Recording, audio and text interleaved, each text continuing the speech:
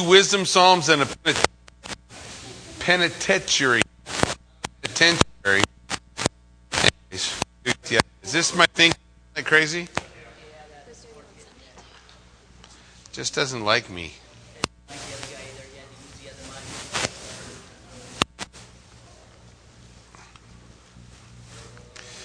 Zippity-doo-dah.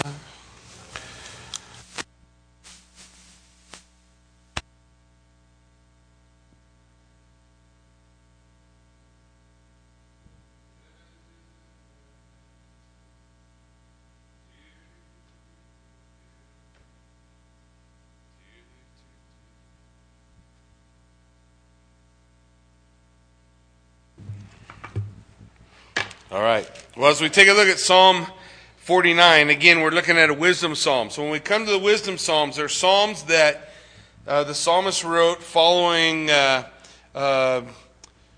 proverbs, proverbial concepts. And so as we look at Psalm 49, it's kind of interesting because Psalm 49 lays out for us the idea that the man is incapable of saving himself. And it's funny because a lot of people struggle in that concept. We struggle with the idea that there's something we can do, there's something we can equip ourselves with, or some way we can earn what God has to give us. And so it kind of pulls it down to the concept of man is not able to purchase, to buy. His wealth won't save him.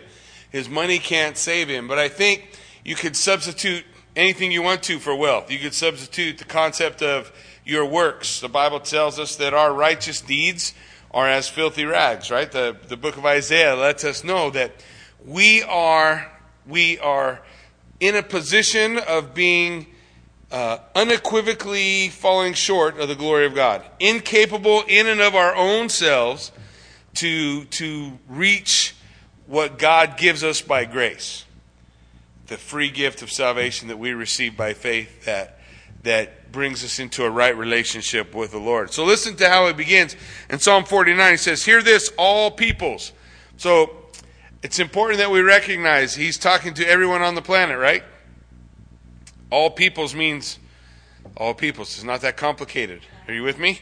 He says, "Give ear, all inhabitants of the world." Just in case we thought he wasn't talking to everybody.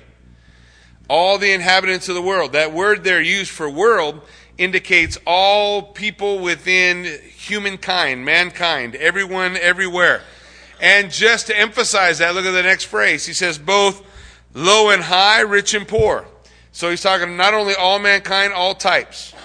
The wealthy, the poor, the well-to-do, everyone, everywhere finds himself in the same place. Remember when we went through the book of Romans, we talked about the concept that all mankind is guilty of being or having offended the God of the universe. We're guilty. We are separated from God through the fall, born, as David will tell us when we get to Psalm 51 in a few minutes, that he was utterly born in iniquity. So we're born lost. We're born in sin. We're separated from God. That something needs to occur, and we are incapable of bridging the gap on our own. So this is a message. Listen to everyone, rich and poor, low and high. My mouth will speak wisdom, and the meditation of my heart shall give understanding. I will incline my ear to a proverb, and I will disclose my dark saying on the heart. He says, here, listen, and I'm going to lay out for you the problem, the issue, and how that problem can be overcome. So verse 5, he begins, Why? Why should I fear in the days of evil, when the iniquity at my heels surrounds me? So, why should I be afraid? Everything's going wrong. We're surrounded. The idea that iniquity, sin is at my heels. The enemy that he's talking about here is not the enemy that presses in to enslave or to physically do anything. The enemy he's talking about here is sin. It's that which separates us from God. So why should I live in fear of that which separates us from God, that nips at my heels? And he's going to explain, because so many believe, still today, we still deal with this issue today, believe that they can bridge the gap between our brokenness and our separation from God and God on our own merit. That we somehow can bridge that gap. We just try a little harder. We do a little better.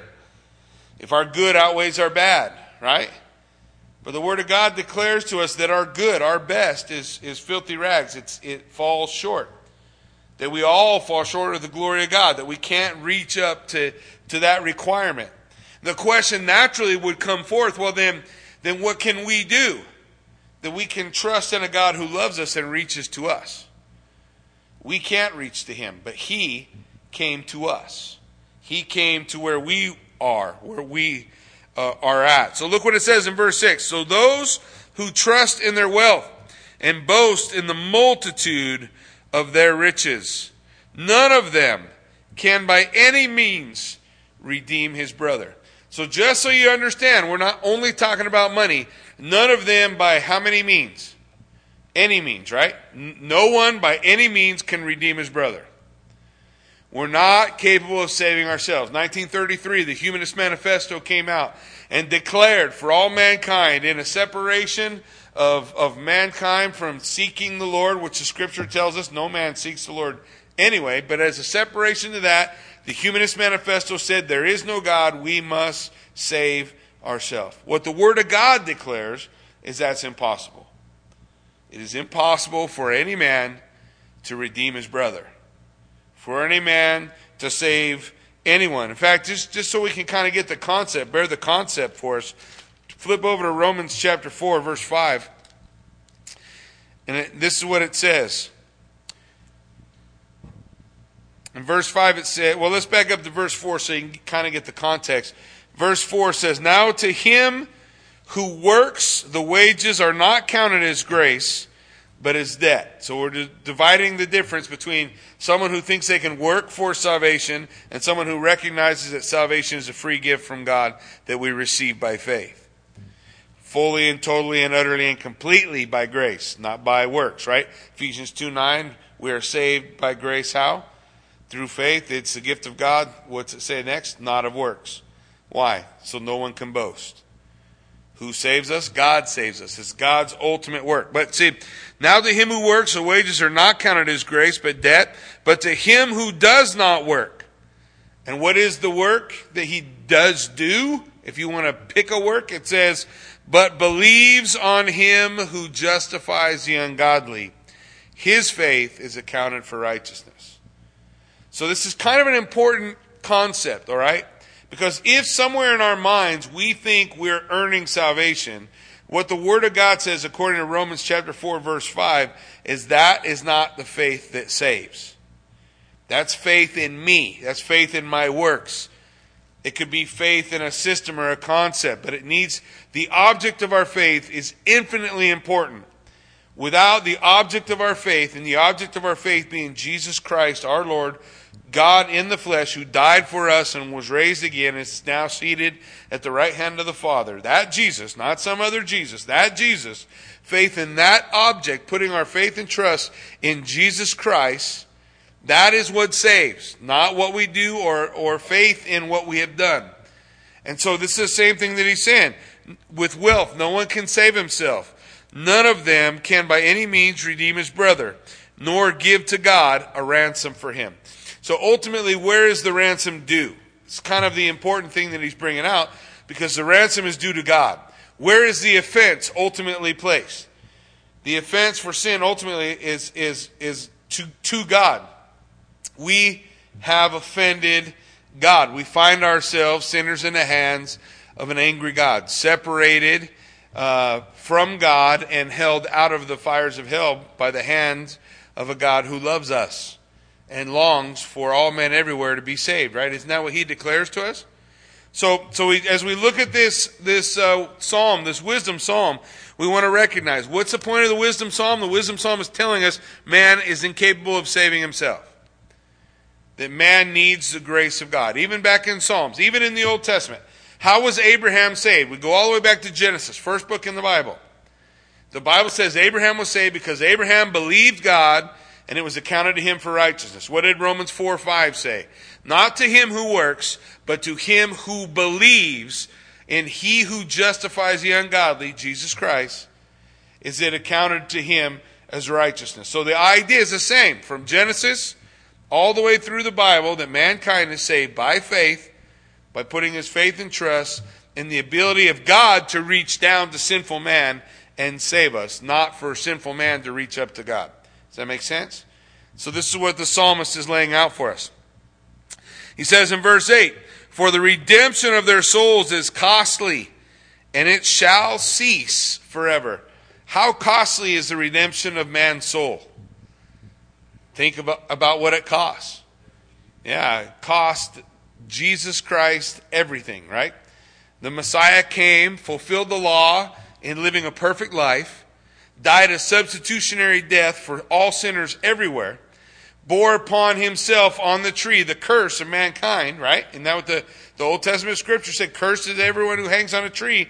He became a curse for us. The Word of God very clearly describes it, that he who knew no sin became sin, that you and I, we might become the righteousness of God. That's the work of justification. So the idea that forgiveness or redemption or the ransom is costly. It's costly. Redemption costs a great price. But God was willing to pay it. To whosoever will. To whosoever will. God was willing to pay. That he should continue to live eternally and not see the pit. So the idea that there's going to be an eternal redemption worked through Messiah, fulfilled in Jesus Christ, so that mankind, whenever the Bible talks about the pit, especially in the Old Testament, it's just talking about death. What's the greatest enemy mankind has ever faced? It's death. Nobody ever beats him. Death always wins in the end, right? Everybody dies. It's appointed unto man once to die, right? Then the judgment. So the idea that there is this enemy, death. But what does the scripture tell us? Who finally defeated death? See, up until this point in the Psalms, man could never defeat death, but Jesus defeated death. That's why he's able to declare, "Death, where is your sting? Where's your victory?" Because the soul who dies in Christ is raised again, even as Christ was raised again, the promise of the resurrection. So death is defeated. It has no hold. But prior to that, man's great desire was to overcome death. Is it really all that much different now? Isn't there a million ways men are trying to overcome the death and death's hold on mankind? They take themselves, cut their heads off, and freeze them, hoping that later on they'll figure out how to unfreeze and put life back into them. Kind of scary thought, huh? I'm not sure what will be inside the person when they unfreeze them and bring them back. But nonetheless, mankind's consistently trying to defeat that enemy. And that's what he's laying out. For he sees, listen to this, for he sees wise men die, likewise the fool and the senseless person perish. Everyone dies, a great equalizer. No matter how great a life you had, no matter how lousy a life you had. Think about the parable that Jesus told about the rich man and Lazarus. Opposite ends of the spectrum, right? Rich man had everything he ever needed. Lazarus never had a thing. The rich man lived in wealth and a good life, and the Lazarus lived with nothing his entire life. Begged all his life long, never had anything that was his. Opposite ends of a spectrum, but both were made equal by what event? They both died. They both died. And that's what the scripture's laying out for us. Everyone dies. All men die, whether fools or wise. And what happens to their wealth? Somebody else gets it, right? So Solomon builds the greatest kingdom on earth. Has 1,000 wives and concubines. He has so much money they stopped counting it. So how much money would it take for you to stop counting it? That's a lot of money, right? At some point. So Solomon don't even count it. In fact, they say silver and gold were as common as stones in Israel. If you've ever been to Israel, there's one thing that Israel is not short on. That's stones. There's a reason why they chose to stone people, because everywhere you go, there's a stone. Somewhere there's the stone, just big old pile of rocks. That's what Israel is. But it says that there was more silver and gold. But what happened when Solomon died? His son comes on the scene. And Solomon even said himself, when he worked when he wrote through the Proverbs. He said, now how do I know, after I've done all this stuff and I've amassed this great wealth and I put together this kingdom, that my son won't be a fool? And what occurs? His son, who already has more silver and gold than he can count, chooses to raise the taxes on the people and divides the nation. And north and south split. And you have a divided kingdom through 1st and 2nd Kings and 1st and 2nd Chronicles. And you see ultimately the downward spiral of Israel to the captivity of Babylon as a result of the foolishness of a man. So wise or foolish, everyone dies, and when we die, do we get to bring anything with us? No. Their inner thought, look at verse 11, is that their houses will last forever. Remember King Nebuchadnezzar? And he looked at the kingdom of Babylon and he said, look at this great kingdom that I have built. And he had a dream. You remember the dream? He had a dream. And the dream is really interesting. You ought to spend some time studying through the book of Daniel, because in that first dream, in Daniel chapter 2, Nebuchadnezzar has a dream. He calls his wise guys together and he tells them, tell me what I dreamed and the interpretation of it. And the wise guys say, how can we tell you what you dreamed unless you tell us what you dreamed? And Nebuchadnezzar said, well, if you're really wise, then you can do it. And if you can't do it, am not interested in your opinion. So they can't do it. Nebuchadnezzar gets mad. He's going to cut everybody's head off. Who is a wise one of his wise men? So what happens? Daniel gets word of this, and he says, "Well, let me pray to God, and we'll see what God will do." He's the interpreter of dreams, and God is able to tell me what the king dreamed. So Daniel prays. God tells Daniel the dream, and he tells the king, "You are thinking in your head about the future, what's going to happen in the future, and the Lord God Almighty has answered you, and He gave you a dream, and you dreamed of an image, head of gold, chest of silver, thighs of bronze, feet of iron mixed with clay." That we have this declining value and the vision of kingdom. And as he goes through and Daniel tells him, it's just important that you recognize all the things that Daniel told him as a result of this. First, he said, "You're the head of gold." So the kingdom of Babylon was like the peak of kingdoms, but it's not going to last. And then it's going to decline. And then it's going to decline. And then it's going to decline. But when he got to the fourth kingdom, he said Messiah will come in the fourth kingdom. Remember, a stone not cut with hands would smash all the kingdoms, and it would slowly grow until it filled the whole earth. And so you have the coming of Messiah, the stone not cut with hands. Jesus Christ being what? The chief cornerstone, right? We understand the concept of Christ being the stone. 1 Corinthians 10 tells us the stone that followed Israel, that gave the children of Israel water, was Jesus the Christ, the Messiah. So Messiah comes in the fourth kingdom. All that stuff told. But Nebuchadnezzar said, "Oh, no, my kingdom will never end." So he built a statue made of what? All gold, from head to feet. And he made everybody bow down and worship it. You remember the story?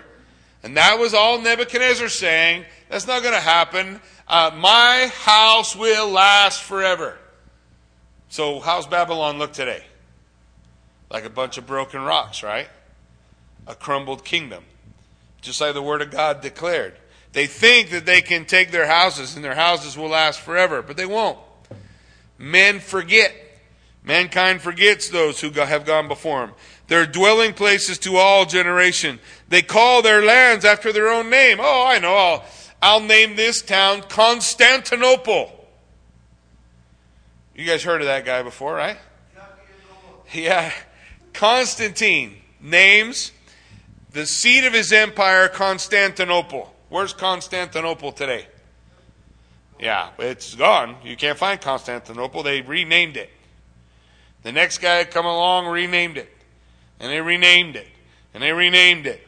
And later on, should we go that far, it'll get named again. Something else. And you guys heard of a country named Yugoslavia? Think you can find it on the map today? No, there's no Yugoslavia anymore. It's something else.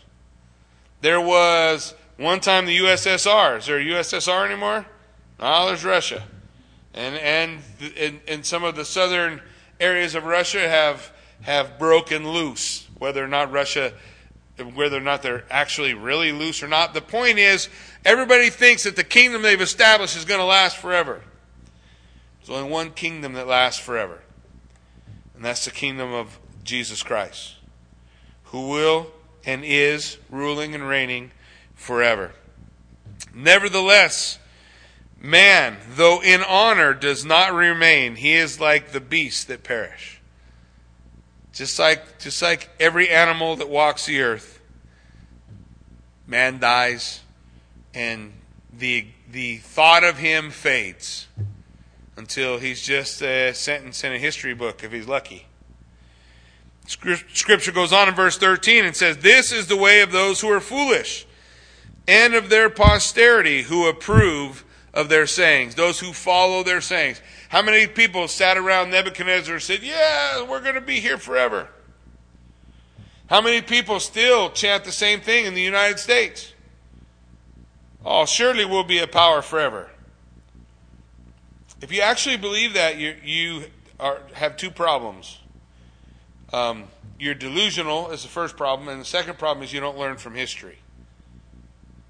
Every power declines. Not most. Every earthly power declines, fades, and is overcome at some point by someone else. Whether it's a slow fade or a rapid fade is irrelevant. The fade still occurs. In verse 14, listen to what he says. "Like sheep, they are laid in the grave." Now, this is a time where the translating of the Hebrew to English is difficult to get the whole sense. So like sheep, they are laid in the grave. Literally what they're saying is, death is their shepherd. What's Psalm 23 say? The Lord is their shepherd, one or the other. Either the Lord is your shepherd or death is your shepherd. Either you have victory over the grave or you're conquered by the grave. There's no middle ground. It's one or the other. "Death shall feed on them. The upright shall have dominion over them in the morning, and their beauty shall be consumed in the grave, far from their dwelling." So, talking about the destruction of all mankind. But look at verse 15. Whenever we see the word "but," that ought to signal in our minds something is changing. Sharp contrast. In sharp contrast, all that we've mentioned before, in sharp contrast, God will redeem my soul from the power of the grave, for he shall receive me. So, the Old Testament saint, the Old Testament faithful, those who are considered part of the saved of the Old Testament, what set them apart, what saved them, was looking forward to the salvation of God, that God will save us. That God's going to reach down from heaven and save us. The concept that it wasn't the sacrifices that saved me, it wasn't my works and the things that I did that saved me. Somehow God's going to reach down and save me.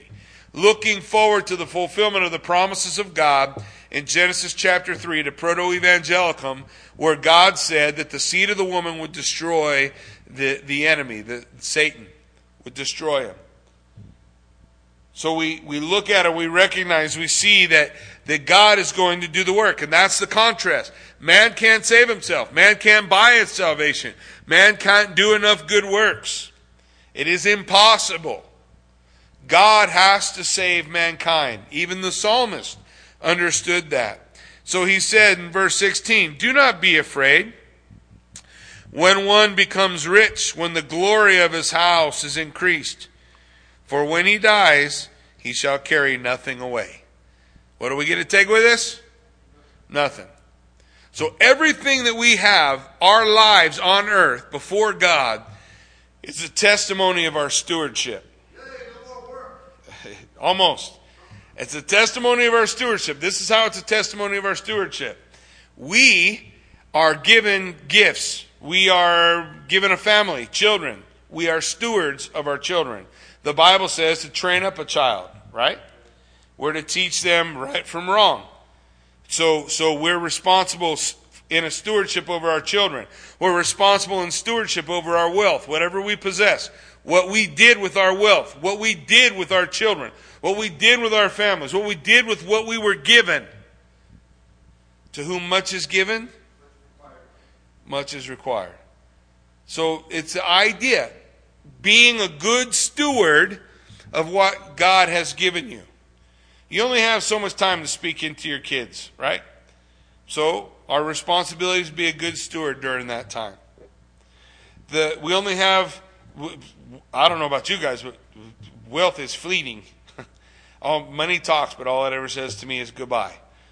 But I have a responsibility while that's going on. For whatever I have, whatever, much or little, it doesn't matter. 5 talents or 1. I'm responsible for my stewardship. What did I do with what God gave? I don't get to take anything with me.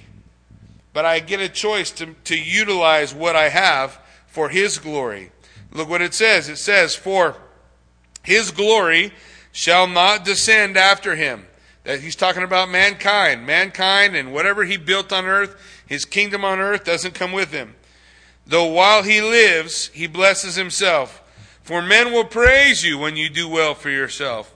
So He shall go to the generation of His fathers, and they shall never see light. But a man who is in honor, yet does not understand, is like the beasts that perish. The idea still, over as we work our way through the psalm, I can't save myself. I'm responsible to God, who is greater than I. And if I don't understand that, it doesn't matter how much I have. How much gold, how big my kingdom, what I do on this earth. It doesn't matter if I don't have faith. If I don't recognize where my help comes from. The psalmist will declare, where does my help come from? I lift my eyes up to the heavens. I lift my eyes up to the mountains. Where does my help come from? My help comes from you, the Lord of heaven. The idea that God is the one that carries us through. The wisdom psalm telling us that we cannot save ourselves. Psalm 50 then moves us now to the second wisdom psalm that we look at tonight. And the second wisdom psalm, a little bit different than the one that we just worked our way through. This wisdom psalm is dealing with God as the holy judge. And God as a holy judge in this psalm is looking at His people. So this psalm, unlike the previous psalm that was to all people everywhere, this psalm, God's looking at His people. And there's 2 categories He's going to talk about. He's going to talk about the righteous who are worshiping with their lips but not with their heart. And then He's going to talk about the wicked who are going through the motions, but there's nothing real about what they're doing. So as he lays out the concept, He's going to tell us how it is. What is it, the worship that God's looking for? What is it that God's looking for from us in response to Him? Let's take a look. The mighty one, God the Lord, has spoken and called the earth. From the rising of the sun to its going down, out of Zion, the perfection of beauty, God will shine forth. So I believe when He's talking about verse 2, out of Zion, this perfection of beauty, ultimately is Messiah who's going to come. And that was the importance of Jerusalem. God picked Jerusalem. Messiah presents Himself in Jerusalem, is seen as Messiah in Jerusalem, is hailed as Messiah in Jerusalem. When He walks into the city, blessed is he who comes in the name of the Lord. He cleanses the temple in Jerusalem, you remember? And when He leaves the temple, He says to the nation of Israel, see, your house is left to you desolate. It's no longer my house, I'm leaving. When we watch Jesus walk out of the temple area, it's very similar to watching the glory of God depart. He came, and then He departs. But here, out of Zion, the perfection of beauty, God will shine forth. Our God shall come, and shall not keep silent. A fire shall devour before Him, and it shall be very tempestuous all around Him. He shall call to the heavens from above, and to the earth, that He may judge His people. So the idea, God is a holy and righteous judge, and so He calls all heaven and earth to be witness as He judges His people. Guide my saints together to me. those who have made a covenant with me by sacrifice. So he's defined the people he's talking to. Gather the people to me. What people is he talking about? Those who have made a covenant with me by sacrifice. He's talking about the nation of Israel. He's dealing with the nation of Israel here. He says, let the heavens declare his righteousness, for God himself is judge. So God's going to look at their worship, at the way they follow him, and he's going to bring his judgment on that situation. So first you have the warning, at least to the godly on the outside. Hear, O my people, and I will speak. He defines, who is O my people? He says, O Israel, and I will testify against you. So this is God saying, this is what I have against you. It's important to kind of understand that as we look at what he's going to bring forth. He says, I am God, your God, and I will not rebuke you for your sacrifices. So the idea is God is saying, you're guilty. Your sacrifices are inadequate. By the time we get to the end, we're going to see why. But ultimately, he says, I'm choosing not to rebuke you for your sacrifices or your burnt offerings, which are continually before me. And then he says, he goes into the concepts of why. I will not take a bull from your house, nor goats from your folds. He's saying, I don't want your sacrifice. You're constantly giving me sacrifices, but I don't want them. Why doesn't God want the sacrifices of these who we see delineated as the godly or the righteous? Because their hearts aren't in it. They're going through the motions. Don't bring me your sacrifice. Let me bring it around the application for us today. We have opportunity, a variety of times, to give to the Lord, to provide offerings, to provide tithes, as the Lord would lead us. God would say, look, keep it. If you're angry, frustrated, bitter about having to give it, don't give it. I don't want it.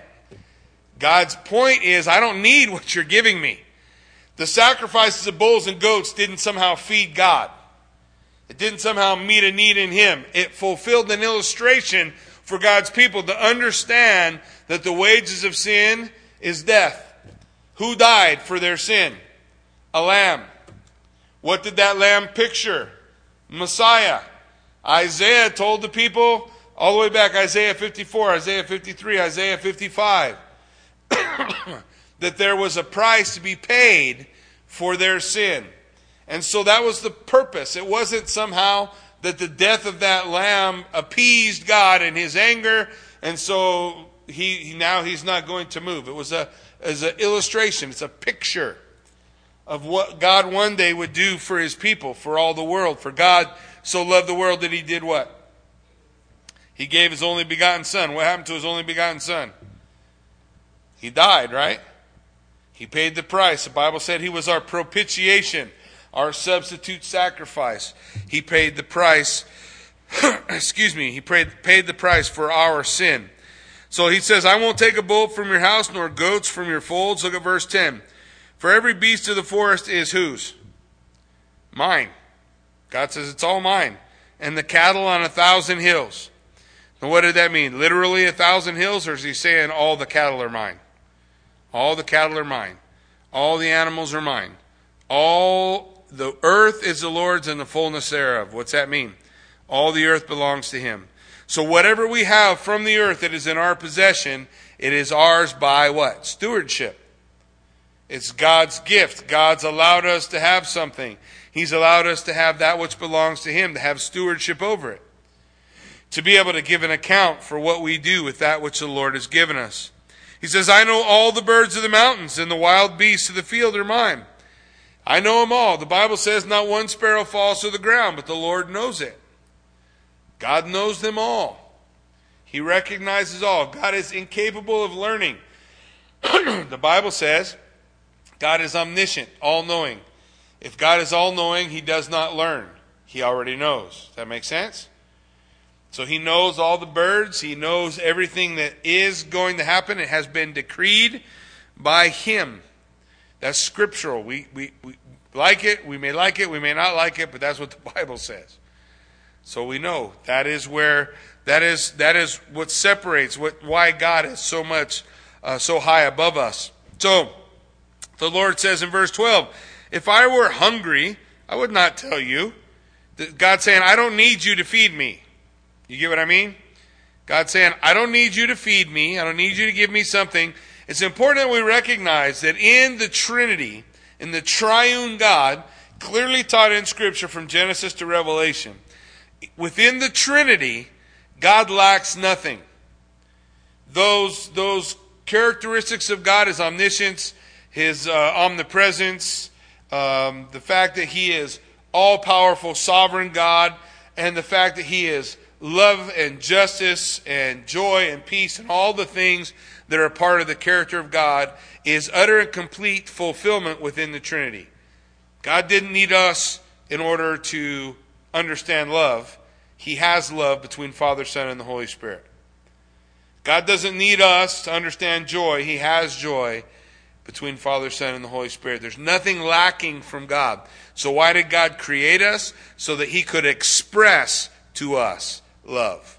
So he could express to us. So he could teach us. So that he could show us. So that we would understand those things. God doesn't lack anything in and of himself. So he's telling the nation of Israel, I don't need your sacrifices. Your sacrifices don't feed me. I wouldn't tell you if I was hungry. For the world is mine in all its fullness. Everything here is mine. If I lack anything, I would already have it. But he doesn't. Will I eat the flesh of bulls or drink the blood of goats? But this is what he's looking for. Look at verse 14. Offer to God thanksgiving and pay your vows to the Most High. Call upon me in the city of trouble, and I will deliver you, and you shall glorify me. So what's he saying? Look, God's looking for our expression to him. There's one thing God asked for in Deuteronomy. In fact, if we work our way through the Scripture, it will tell us all the law and the prophets are fulfilled in this one thing. What is the one thing God really wants? 619 commandments. What is the one thing that God's looking for in response from us? Deuteronomy tells us to love the Lord our God with all our heart, soul, mind, and strength. When Jesus was asked, what's the greatest commandment? How did he respond? Love the Lord your God with all your heart, soul, mind, and strength. All of the things that we look at in this psalm are expressions of our love to God.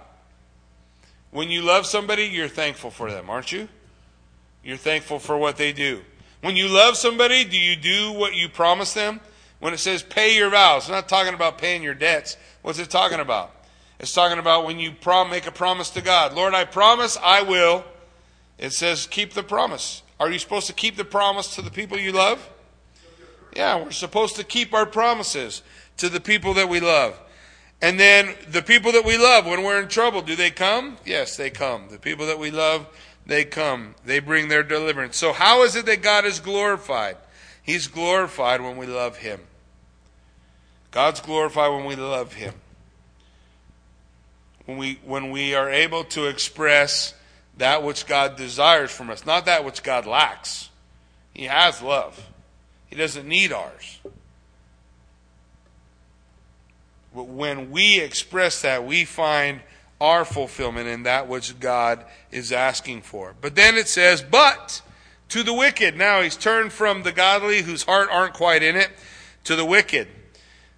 In great contrast to the wicked, God says, what right do you have to declare my statutes or take my covenant in your mouth? Why do you claim to be part of my people when you're obviously not part of my people at all? To the wicked, the ones who think because they have a history with God. Think about the story. Jesus told a story about a good Samaritan, right? He was asked, who is my neighbor, by a lawyer who wants to know who is worthy of him expressing love to. So he says, the lawyer says, who's my neighbor? Jesus tells him a story. Two guys come upon a guy who's been beaten and left for dead. The two guys, a priest and a Levi. The priest, his position said he should have a relationship where he loves God, and we can't express what we don't possess. So if I possess the love of God, Romans 5:1 says the love of God is poured out on our heart by the Holy Spirit, then I'm able to express the love of God toward others. But the priest couldn't do it. His position said he should, but he didn't have it. The Levites, by birthright, should have been able to. The Levite was a priesthood, chosen of God for the priests, but he's unable to do it. I don't really care about their excuses. They're irrelevant. Who cares about their excuse? A man's dead, near death, bleeding in the road. Their excuses are irrelevant. Doesn't matter, I got to go give a sacrifice, a lame excuse. If the dude is dead, if it's me bleeding, I don't really care about your sacrifice that you got to go give. So I don't think any of that's relevant. What is relevant is Jesus is saying at the end of the story, the Samaritan comes who is a picture of half-breed, useless human being, no possible way he could have the love of God in him. And he stopped. And Jesus flips the lawyer's question, and he said, not who's worthy of you being a neighbor to, but he said, which one of these was a neighbor to the man who was hurt? Jesus flips the question. And the man can't even answer the question. He can't even say the Samaritan. He says, the one who showed mercy. The lawyer sought to trap Jesus. Jesus wouldn't be trapped. He wouldn't be trapped. It's not just our birthplace. It's not our position. It's not where we live. It's not who our mom and dad are. It has nothing to do with any. None of those things make us in a right relationship with God. So the Lord says to the wicked, what right do you guys have to say you're part of me? The Bible says they draw near to me with their lips, but what? Their heart is far from me. Their heart is far from me. These are the wicked. The difference between the godly is the godly's doing what they should do. The wicked aren't even doing what they should do. So on one hand, you have the godly because they're doing what they should do, but their hearts aren't in it. And the wicked, they think their relationship with God is due them because of their pedigree and not because of anything else. And the Lord says, what right do you have? What right do you have? Look what he says in verse 17. Why? Because you hate instruction and cast my words behind you. Now, a lot of people in the United States do this today. So let me say unequivocally that the Word of God is authoritative in the life of every believer. And if there is a believer for whom the Word of God is not authoritative, then you're guilty of doing what these guys did. You're casting His words behind you.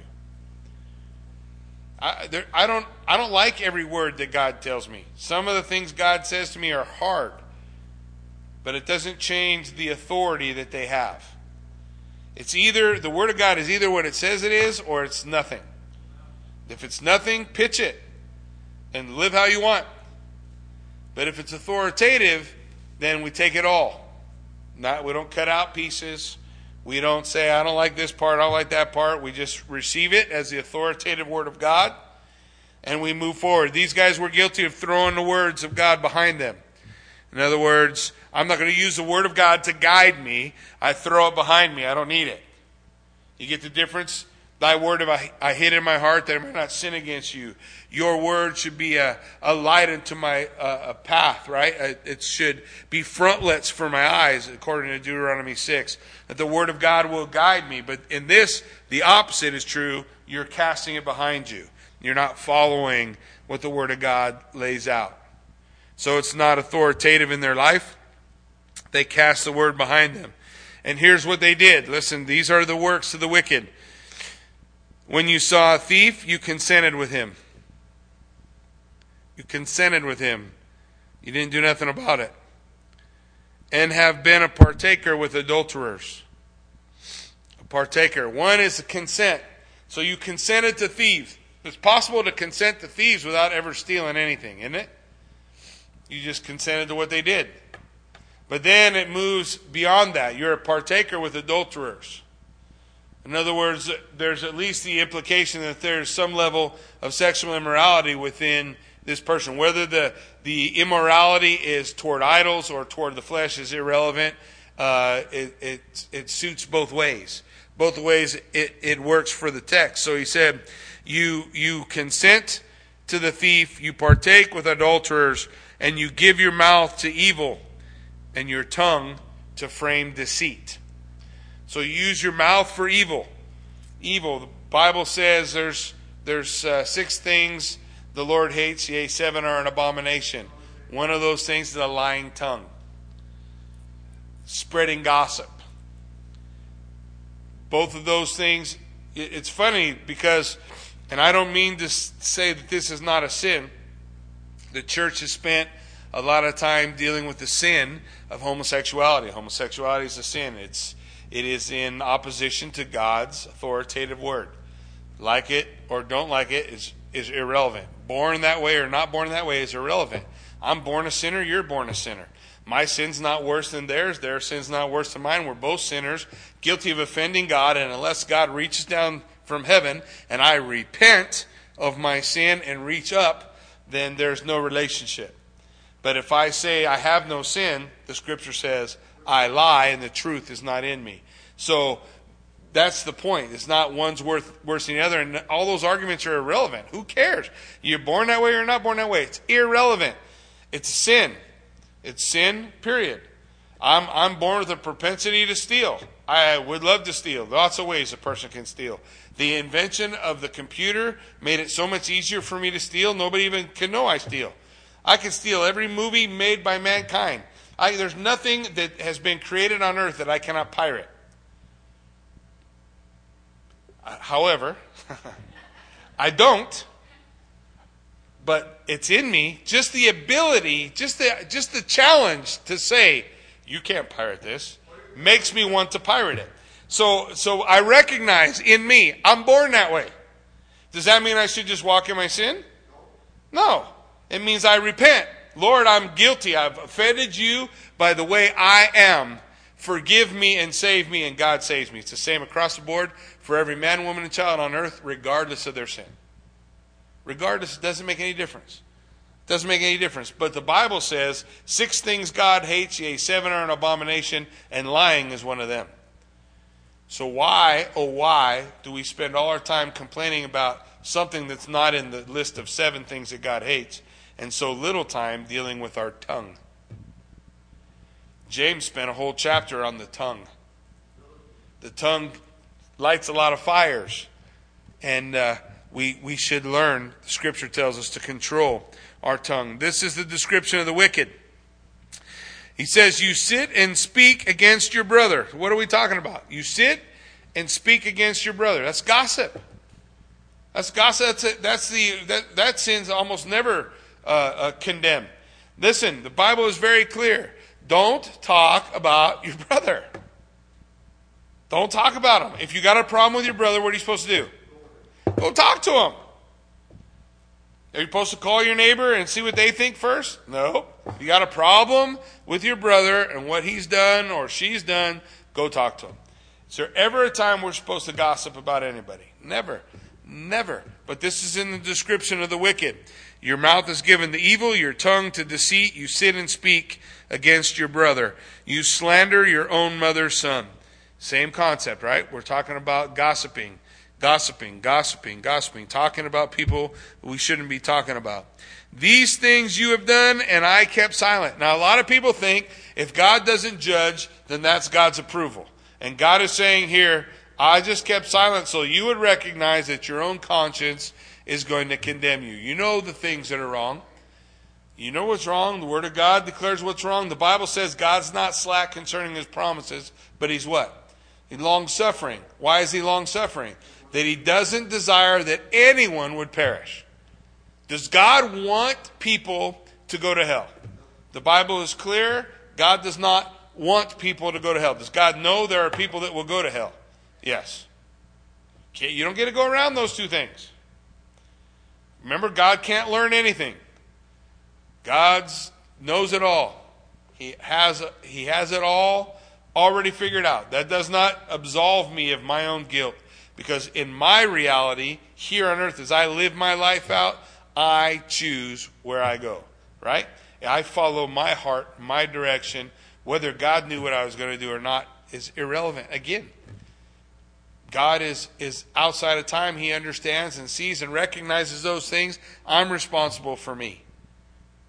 I follow my heart. The Bible says that Satan entered it into the heart of Judas to betray Christ. Remember, we talked about it a couple of Sundays ago. The reason, what that scripture is saying is that it was in Judas's heart to follow Satan's direction. It means Satan didn't put something into Judas's heart that he didn't want to do. Judas wanted to do it. Satan confirmed it. And then we see Satan enter into Judas, and off they go.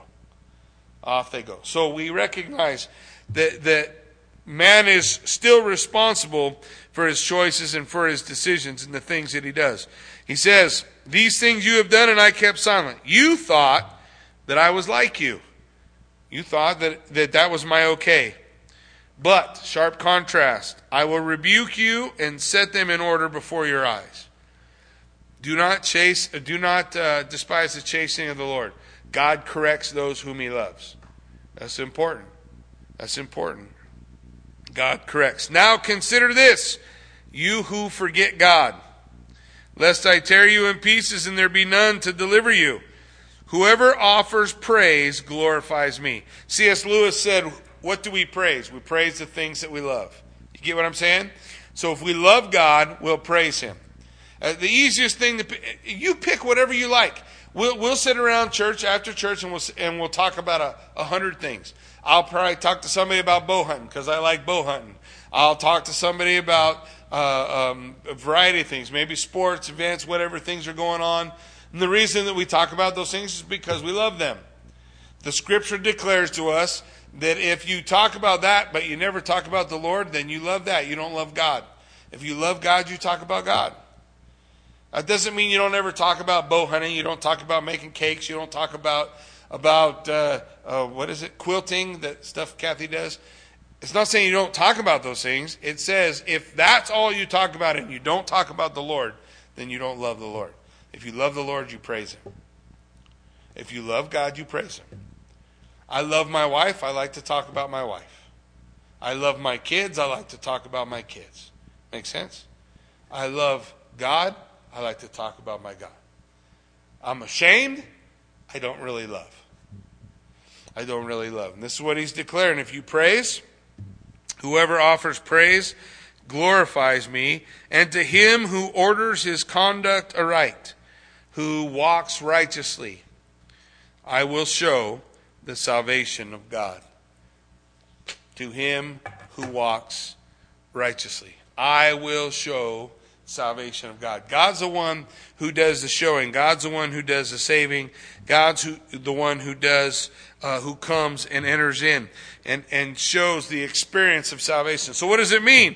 To him who conducts, to him who orders his conduct aright.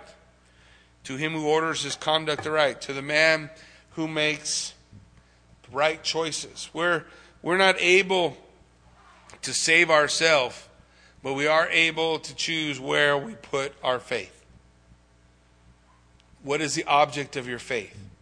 Is the object of your faith yourself? Is the object of your faith your wealth? Is the object of your faith your church? None of those things save. What saves? The object of your faith needs to be Jesus Christ, the Lord, the righteous. All we get to do is choose in whom we have believed. And then God does the rest. God does the rest. And even our ability to have faith is a gift. Isn't that what Ephesians 2:9 says? Even our ability to have faith is a gift that God gives. All of those things God gives. And so we have the opportunity. We have those who conduct their lives aright, who choose to put their faith and trust in Christ. He will experience salvation. He will see the salvation of God. The psalmist laying out these things. My plan was to go through Psalm 51, but there's no way I could do Psalm 51 in 5 minutes. So unless you guys want to stay for another hour, I assume you don't. So we'll close out on these two. We'll pick up Psalm 51 next time. Amen? Why don't you stand with me? Let's pray.